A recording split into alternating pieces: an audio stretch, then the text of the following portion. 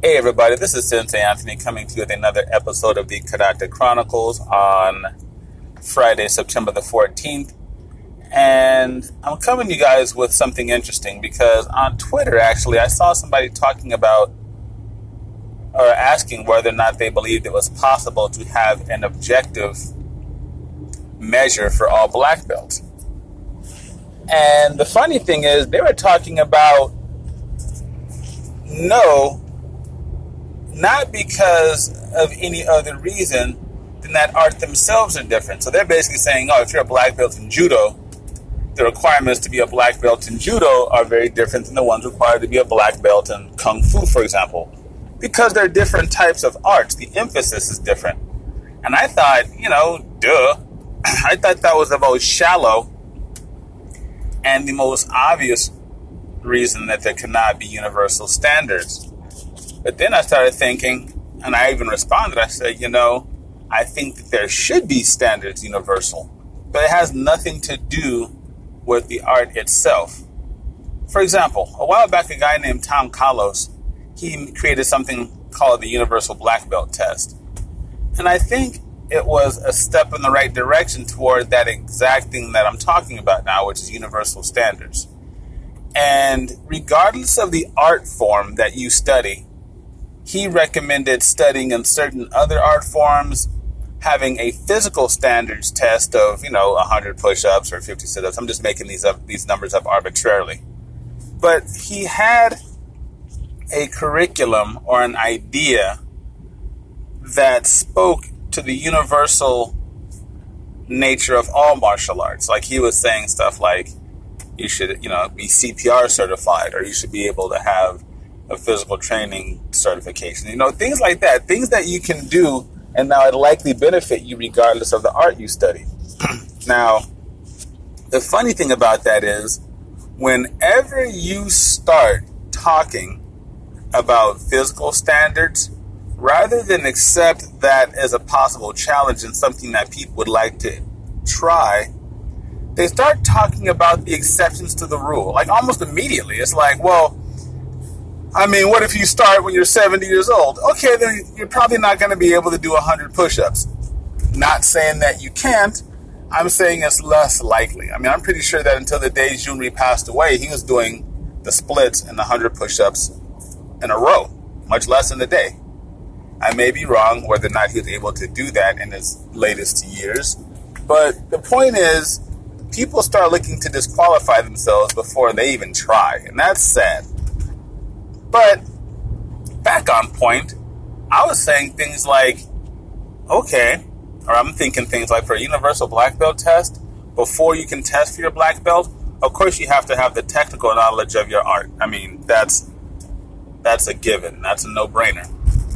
I think that you should also have to engage in activities that benefit the community as a whole, not just the martial arts world. For example, for example, at this point in my life, I've never graduated a black belt. I think that you should definitely do things like spend time volunteering at a senior home.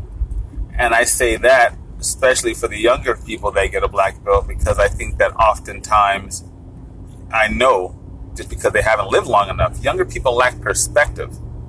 We're in the generation now as of 2018 where there's a whole generation of people that have only grown up with the internet in their life. They have no context for what was like before the internet. And even crazy is the generation before that, which I guess technically would be mine, the full generation, the 25 years since the word, they barely have an inkling of what life was like before things like answering machines. And, kids now don't know that television used to turn off. They don't know these things. I think that not only is it a wise thing to do for themselves, it's a kind thing to do for people who sometimes maybe don't have family coming to visit them, or whatever the case may be. I would also recommend, if possible, and there's different variables in this one, but like volunteering for a juvenile detention center. or someone in that process, whether it be parole, getting out, or people just getting in, or, people that want more information that you can teach them with. Maybe you're teaching them how to play chess or, whatever the case may be. I think that also can give you perspective, because it will allow you to think about how lucky you are and how good your life is, even if you may be having some struggles. You're not incarcerated. And that's huge. And I don't think people often think about how lucky and how amazing that is, right? So when I think of universal martial arts black belt tests or something like that, I think about the things that every martial artist can benefit from if they're not involved in that particular activity already. For example, I would think, I don't see how any martial artist could complain, if they can afford it, of course, that there's meetups and free things where you take 6 months worth of a yoga class, or maybe 6 months of Tai Chi. Something that exposes you to a different side of the martial arts that's not often on display. I think that, like I said, being AED and CPR certified is an excellent idea, because there's never such thing as too much medical information or too good an understanding of the human body. But where it gets a little sticky is when you start talking about morality, because morality is varied and is oftentimes culturally influenced. Manners are not the same worldwide. So trying to employ something that is about culture is not going to translate universally. So I try to stay away from that idea. I understand that, for example, in some cultures it's polite to smile and show your teeth, so they cover their mouth. So you're not going to be able to find activities that are culturally and morally equivalent across the board. No big deal. Let's not even touch on those. So back to my point again. I'm curious as to what you guys would think about in terms of a universal black belt test. And I mean things that you have to do. Well, for your black belts, once they have achieved it, you can't take away their black belt and make them do it, or as a part of their black belt test. I'm curious as to what you guys would include as part of that curriculum, because in the older days, the martial arts weren't so segmented. Everybody had to know how to do pretty much everything. So the idea of kicking, punching, grappling, throwing in current sport mixed martial arts competition, that's nothing new. It's not even particularly clever. I mean, this is how most martial arts had to develop. These were war skills, not some skills, not a skill or two, but not that. They had to survive under a number of threats and stimuli and all sorts of stuff. So I think if you haven't done so and you are an instructor, or even if you're not, think about some skills that would be universally beneficial to you as a human, not just as a martial artist, and maybe go learn some of those skills. I'm thinking about, I'm having some really difficult issues with schedule these days. I'm really busy. But I'm thinking about stuff like becoming certified as a yoga teacher. Let me take that back. Receiving a yoga certification. I don't personally believe that 200 hours worth of yoga is enough to teach anybody anything except for how to hurt themselves. But just doing what other people would consider an instructor's course.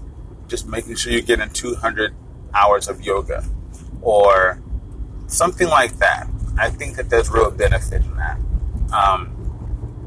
Maybe learning rudiments of your language, of the language of origin of your art. If you take Tang Soo Do, maybe learning some Korean. There's free courses on YouTube.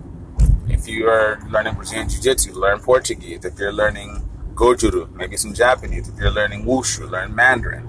If you're learning Muay Thai, maybe some Thai. Prado Saray, learn Cambodian. All of these courses are available for free on YouTube.